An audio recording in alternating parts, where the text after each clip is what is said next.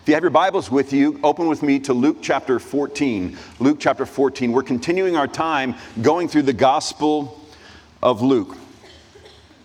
This is my third week here teaching through the Gospel of Luke. I know Pastor Justin and Pastor Marcus have been teaching through it for a while. I began in Luke 13:31, where Jesus is lamenting over the unbelief of the people of Jerusalem. The Pharisees in particular, he is having run-ins with them. In verses 31 through 35, they are warning Jesus that Herod might kill him. Herod is the ruler of that area, and Jesus tells them, I always love this saying, he says, go and tell that fox, go and tell that sly, meaningless, inconsequential man that I'm going to do what God has called me here to do, and when that is done, then my time will come. Remember, as we know, that Jesus' life is not taken from him, but he gives it freely.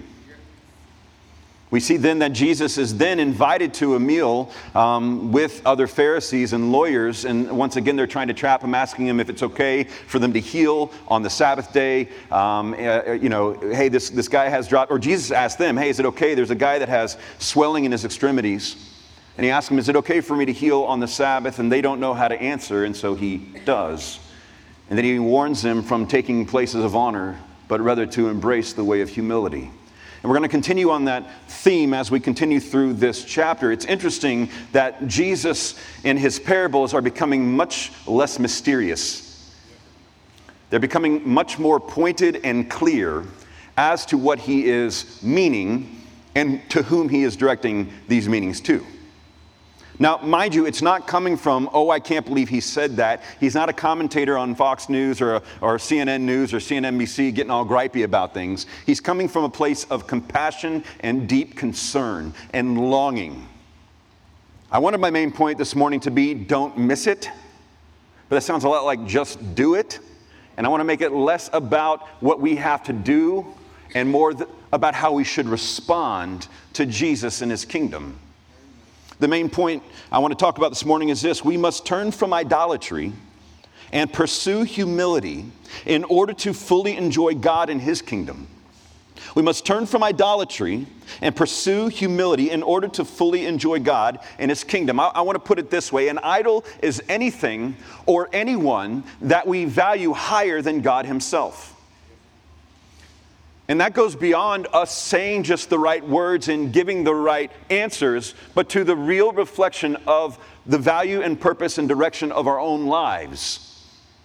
We often should find ourselves asking the question, what gospel is my life preaching? Not merely just with our words, but with our mind and our actions and our affections. What captures your attention, your affection, your loyalties? And I don't know about you, but I can often answer and say, it's probably not God. And that's why repentance isn't a one-time moment at the beginning of our journey, but an ongoing posture of redirecting and reorienting our lives back towards the one in whom is worthy of it all.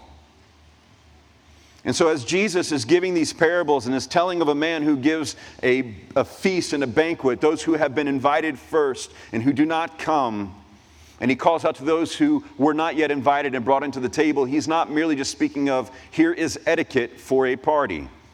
Braylon recently bought an etiquette book. It's fabulous. Some of the stuff that you're supposed to do, I have not done. I am one of the most unkept, rude people, according to this guy who wrote this book. And so are most of you. Did you know that? Well, now you know. You're welcome. Please and thank you. All right, so I want to begin by framing this idea through 1 Timothy chapter 6, verse 10. If you want to turn there, you may, but I'll read it slowly enough. For the love of money is a root of all kinds of evils. It is through this craving that some have wandered away from the faith and pierced themselves with many pangs. Now, I know what we might be thinking. There's mixed economic status in this room, but compared to the majority of the world, all of us in here are factually wealthy. And so as we begin to understand this idea of money, the problem with money being a root of all kinds of evil is motive. is affection, is direction. It's less about the actual substance. Money is a gift from God intended to be a tool. It's a resource. I tell guys who are struggling with loving money and finding their security and hope in money to go to their garage or shed and grab their gas can and bend down and start bowing to it and saying prayers to it. They look at me like I'm crazy, and I say, well, that's what you do when you love money more than you love God. You're worshiping fuel. Now, some of you might have a lot of fuel, and some of you might have not very much fuel at all, but ultimately you're misdirecting your affections, your hope, and your rescue from the wrong resource. That's idolatry. You think of motivation. You think about why we structure our lives the way that we do. What are we hoping for? What are we saving for? What are we fearful about as we approach age 67? This isn't a talk specifically just about money, but it is a talk focusing on idolatry. And oddly enough, a lot of idolatry has financial value attached to some extent. There are implications that weasel in and lead to our unbelief. I know it's true for me. And so as we view this teaching of Jesus and encouragement for those at this wedding feast and the valuation of others, and that's really important, the valuation, what is the worth of people? How do we value people? It seems to me that we tend to give more permission and,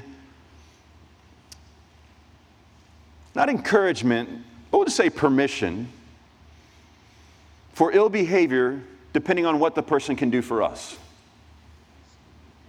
or the power they appear to have. And for those who seem useless or worthless to us, we can overdose on condemnation for them. Now, if that's not mixed up in some sort of valuation, I don't know what is. I mean, the whole thing about a unborn baby's life is based upon the financial drain that child might bring or the inconvenience it brings about.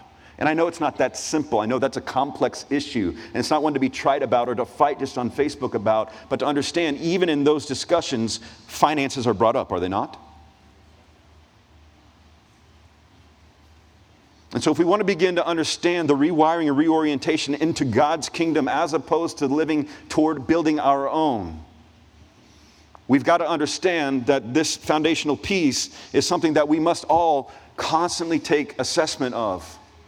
And one of the greatest ways to prevent our souls from becoming too hopeful and sure in our resources is to live postured with a gratitude to Jesus with generosity. The why behind generosity isn't to keep God at bay or to pacify him for his anger. After all, God's not broke. Perhaps the opportunity for generosity and grace and giving is more about God's grace to us than us giving something to God.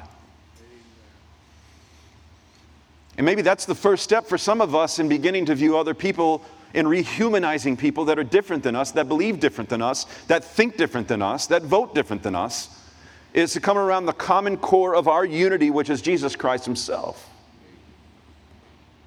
That doesn't mean there aren't things that are true that are hard to take and hard to believe and hard to follow, but what it does mean is that all of us come equal to before God, needy of grace and forgiveness and acceptance. And the reality is, the church in South Korea, after the World War II and Korean War, was one of the fastest growing movements of gospel growth that we've seen in history. In fact, about a decade ago, it was sending out more missionaries than the rest of the world behind the United States, which is much larger. But over the last 5 to 10 years, it has started cooling off as younger people are leaving the church, and some for good reason. There's a lot of large churches and a lot of corruption that happens at times. But when you look at it objectively, the church in South Korea, as it became one of the most top 10 to top 20 wealthy nations in the world, became pacified and lulled to sleep by their financial comfort.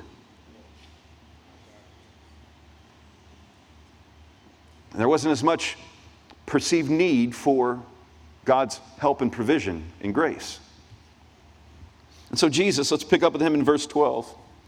He's at this party and now turns to the host and he says this. He said also to the man who had invited him, when you give a dinner or a banquet, do not invite your friends or your brothers or your relatives or rich neighbors, lest they also invite you in return and you be repaid. But when you give a feast, invite the poor, the crippled, the lame, the blind, and you will be blessed. If some of you are hunting for a blessing, underline that verse. We don't tend to like the actual promises of blessing in the Bible, right? Because it says, those of you who take on widows and orphans in their time of distress, you will be blessed. Things like that are like, ugh. And we're going to talk about blessing in a minute because we have really perverted that word in our day. But we're not there yet. He's not saying never have your friends over, right? Jesus isn't saying become a social pariah, antisocial, mean guy and cut off all your relationships. He's saying, though, to this guy who's a Pharisee with these other Pharisees and lawyers around saying, hey, you want to be blessed? You got to think differently about what blessing is. What does it mean to be blessed and to be a blessing to others?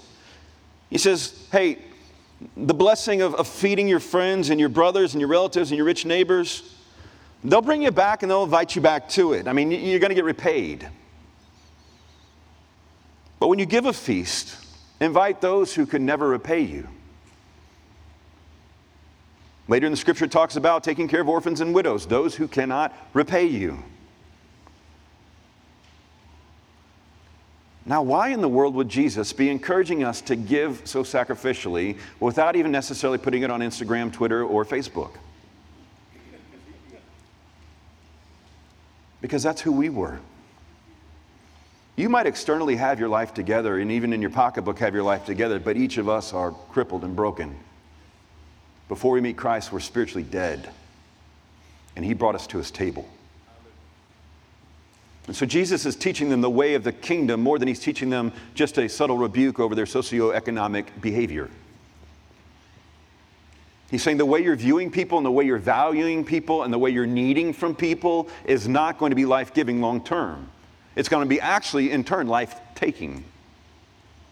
If you want to live with a life-giving posture, then go to those who can never repay you, because after all, you're living as a reflection of what God has already done for you. And you will be blessed. It comes with a promise. Because they cannot repay you, for you will be repaid at the resurrection of the just. At the time of Jesus, the one who really is the audience we ought to be pleasing will be the one that ultimately brings the reward. And so what we see here is God's blessing is the reward of humility.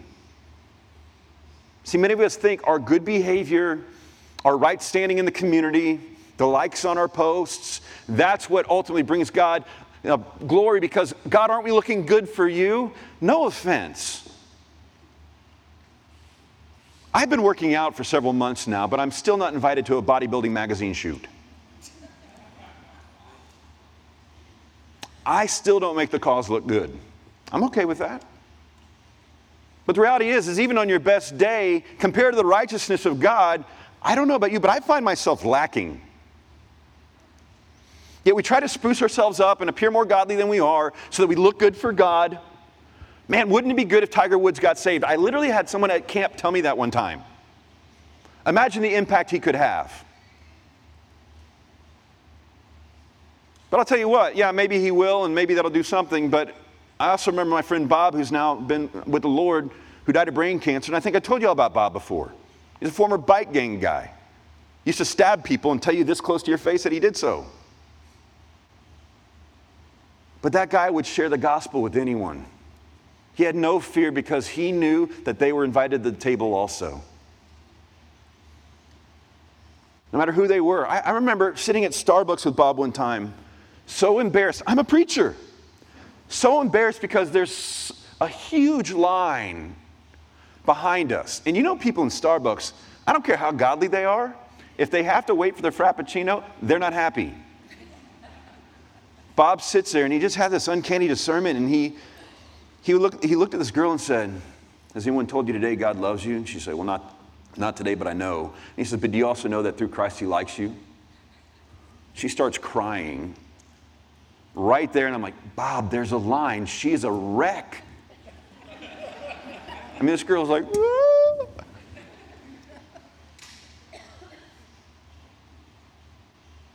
Bob wasn't afraid to invite people to the table, right where they were. God's blessing is a reward for humility. Let's talk about humility. John Piper says it this way: humility begins with a subordination to God in Christ. So humility begins with the fear of the Lord is the beginning of all wisdoms in Proverbs. But John Piper says that submission to Christ and the Lord, that He is God, we are not, is the beginning of humility. And he goes on to say that humility does not feel a right to better treatment than Jesus got. Humility does not feel that it ought to be treated better than Jesus. And easy to say, but if you go look at how Jesus was treated, yes, he got some fanfare for a while, but then his best friends turned on him and ultimately led to him being killed. G.K. Chesterton puts it this way: a man was meant to be doubtful about himself and undoubting about the truth. This has been exactly reversed. In the age of postmodernity and post-postmodernity, now we are doubtful of God and really convinced about what we feel and what we think. And humility is, God, I don't necessarily understand, but I know you're God and I know you're bigger, and I got to trust that even in the midst of some mystery, that you are remaining faithful to us and with us. And so humility, but blessing. See, in the Old Testament mindset of blessing predominantly was stuff and land. You got money, you got wealth, you got land, and it was still ultimately the presence of God. But as you read the Old Testament, there's this idea that God's blessing is shown solely at times through wealth and property. But the New Testament mindset is that God's blessing is actually God Himself. That God became flesh and He dwelt among us. He lived a life we could never live. He died a death that we deserve. He rose again, defeating sin, death, and Satan, so that through Him we might have eternity with God beginning now. That's blessing. That the Almighty God would choose to condescend Himself, to become a substitute, so that through Him, through trusting in Him alone, we could be made right relationally with God, and we could have God now. When you're at that moment where you can no longer forgive, you feel, God will remind you and empower you by His Spirit. When you're in that moment where you're fighting with your spouse and you see no way forward, God will give you the strength to die to yourself, because He died first. When you're wondering where the next meal is going to come from, He will provide a way and sometimes help you humble yourself to ask for help.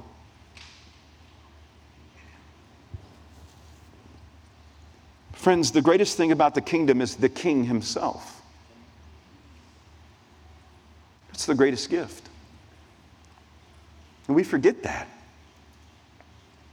We forget that. We want God's hand, but not His face. We want His power, but not His presence. My friends, that's idolatry.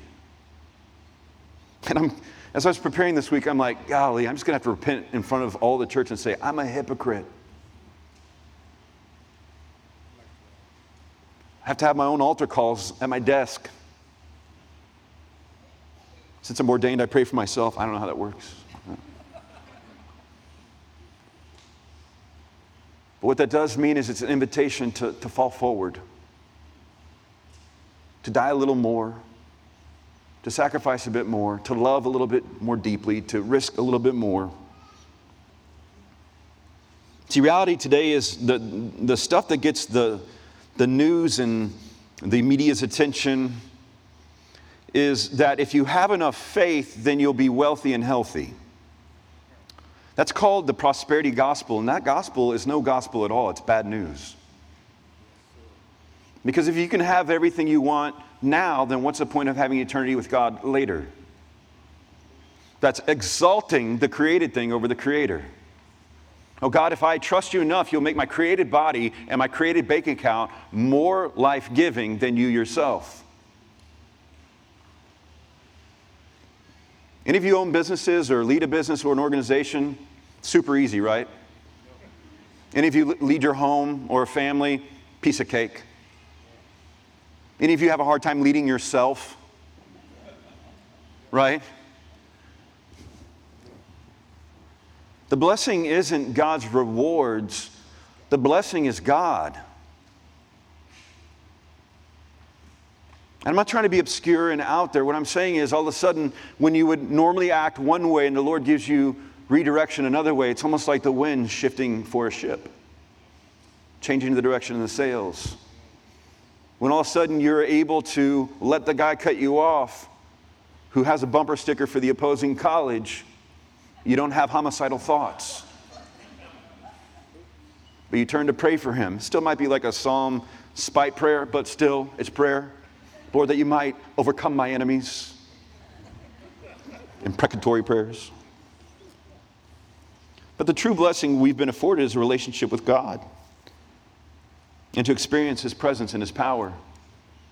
And his provision. And his care. I would rather have some real, meaningful, life-giving, God-centered relationships than all the possessions in the world. And be alone. Yet one of the top epidemics in our country today, they say, is loneliness, even over heart disease. There's a relational problem and an idolatry issue that we in the church need to turn from. Created things rather than the Creator himself. But he says this invitation is given not just to those who can reciprocate, who can pay back, but given to those who can't. And that's good news for all of us here. He's giving them his guidance to say, hey, those who can't repay you, that's who's invited to the kingdom. That's who can come. Not those who think they can pay their own way or pay me back. If you're here this morning like, man, God gave me a great start, but now I'm riding on my own. God is not a set of training wheels. God is the whole bike.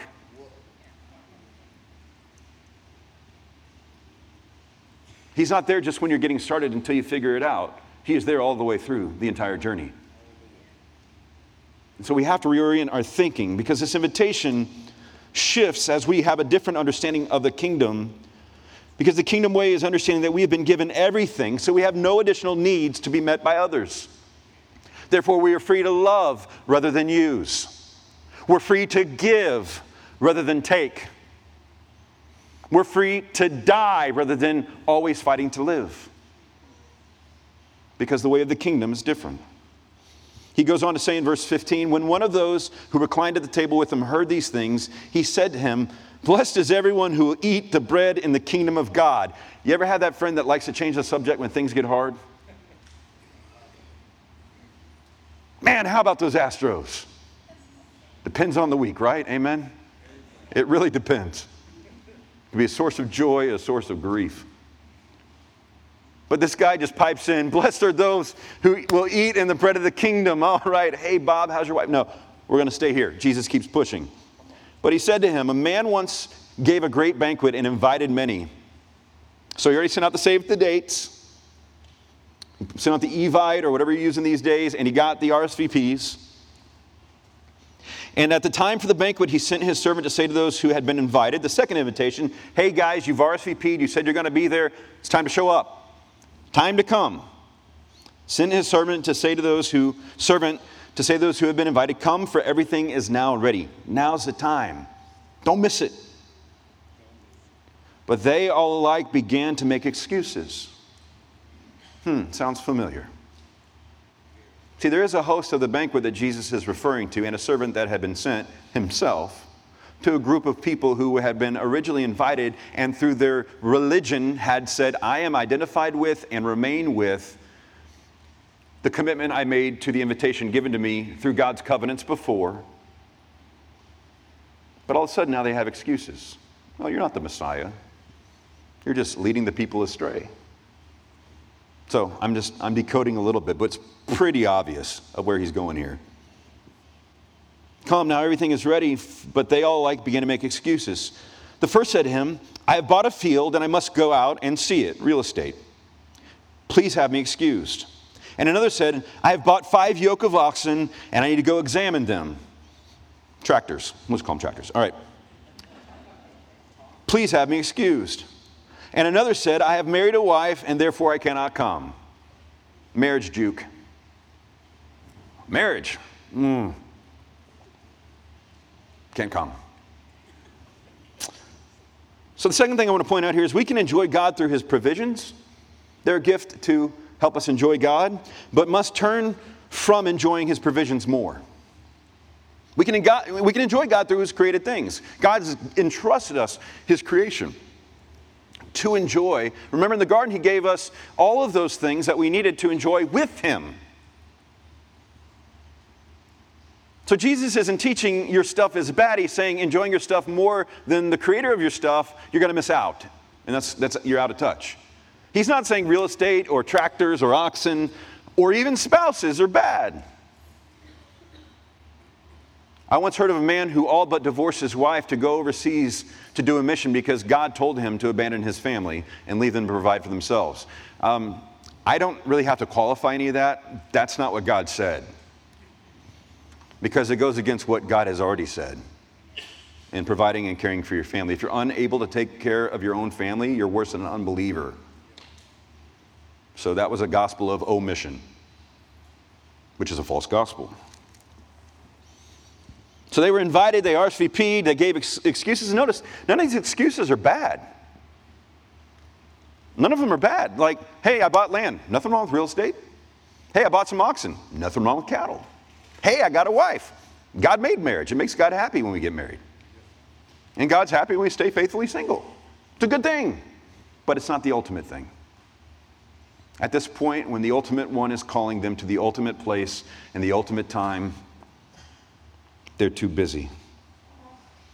And so the question we need to ask ourselves is, do I enjoy God for his provisions? And so is my level of love and commitment to God based upon how much or how little he's given me at the moment? Or do I enjoy God through his provision? And one of the convicting things for me is at times when God has kept his promise and has provided either emotionally, spiritually, physically, financially, whatever it is, I'm surprised. And rather than just beating myself up for lacking faith, it is an opportunity to acknowledge, God, you've done what you said you would do. And so maybe I'm not God, thank God. I do believe, help me in my unbelief. So the question we have to ask is, who or what gets my yes first? Is it my job? Is it my money? Is it my friends? Is it my family? Is it my hobbies? Is it my marriage? Now, while I shared one extreme of a guy leaving his family, abandoning them to go do ministry, there are many other people who hide behind their family and don't do any ministry at all. Now, there's phases of lives and season for everything, and so this is not me being hard on you. But if you've come to the table, if you've come to the altar and you've tasted and seen that he is good, he's not just calling you for later. He's calling you to enjoy the kingdom and participate in it now. And so he goes on and says, verse 21, so the servant came and reported these things to his master. Then the master of the house became angry and said to his servant, go out quickly to the streets and the lanes of the city and bring in the poor and the crippled and the blind and the lame. Anybody who knows etiquette back then knows that they don't bring those type of people to these type of parties. People who throw these types of parties invite people a little bit less wealthy than them, just so they can get some glory, but have enough so they can reciprocate in some way. So you don't bring people who, by society's terms, are useless to the party. You don't do that. That looks bad on you. And Jesus is saying, hey, the way that you live in freedom and joy, the way the master is doing it, it goes out to those who objectively look useless. So we're going to go out and find the Jewish people who haven't been living religiously in the city, and we're going to go rescue them and bring them in. We're going to go to those who are living in prostitution, those who are living as thieves, those who are living in addictions, those who are broken and fallen and far off from God. We're going to bring them in. Go tell them the party's open. They need to come. And so the servant said, sir, what you commanded has been done, and still there is room. Still more room. Apparently the master has a big banquet hall. And so he goes on and says, and the master said to the servant, go out to the highways and the hedges and compel the people to come, and that my house may be filled. For I tell you, none of those men who were invited shall taste my banquet. Don't miss it. He's saying beyond just the broken, fallen away, culturally Jewish, born into Jewish families who are not walking in obedience, bring those in. And hey, go out beyond where the Samaritans are, the half-Jewish people, half-Gentile people, and go to the non-Jewish people altogether, those who we would consider dirt or rubbish or dogs, and tell them they're invited too. We see this happen in Acts chapter 10 when Peter goes, after looking at visions, to welcome Cornelius, a Gentile leader, into the kingdom. This is fine. As he lamented in the last chapter over Jerusalem's unbelief and the rejection of the gospel, he's now coming and saying, fine, they're not going to come. This banquet hall will be filled. This banquet will bring glory to the one who invites, and great joy and satisfaction to those who probably have never had such a great experience.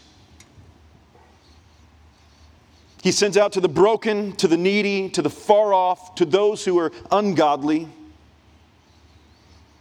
And today, friends, he is inviting us to his banquet table as well.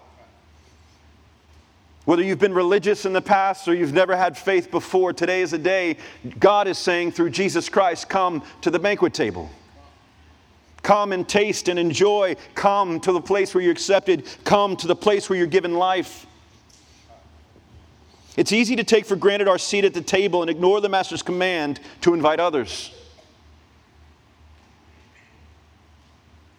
He told his servant, go and get them. For I tell you, none of these men who are invited shall taste my banquet. Those who are rejecting, those who are turning away from, those who have built their own banquets will get what they have chosen.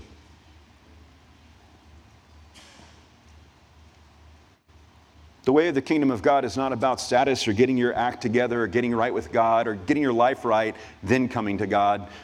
The way of the kingdom is acknowledging that none of us have our life together, that all of us like sheep have gone astray, that all of us have broken God's commandments and have turned away from our Savior, that all of us have worshiped things or people other than God more than we have valued Him. And the invitation of God isn't just get right, it's repent. And repent means to think differently and to redirect your life. And that's the invitation of the gospel. And if you've never repented, if you've never turned your life and your heart and your direction and your attention towards Jesus, then you're invited to the table. You're invited to come. And friends, our job, Christians, our job isn't to determine who is to be invited, but to extend the invitation to all. We don't know who God's saving and not. That's His business. We're like midwives. We're just there kind of catch and to help along the way. But we don't give life. We serve those who it's been given to. So friends, we must turn from idolatry and pursue humility in order to fully enjoy God and His kingdom. If you think through it, if you're like, man, I'm just so afraid financially, then perhaps God's calling you to give. Perhaps you're more guarded relationally. Maybe God's inviting you to vulnerability with Him first.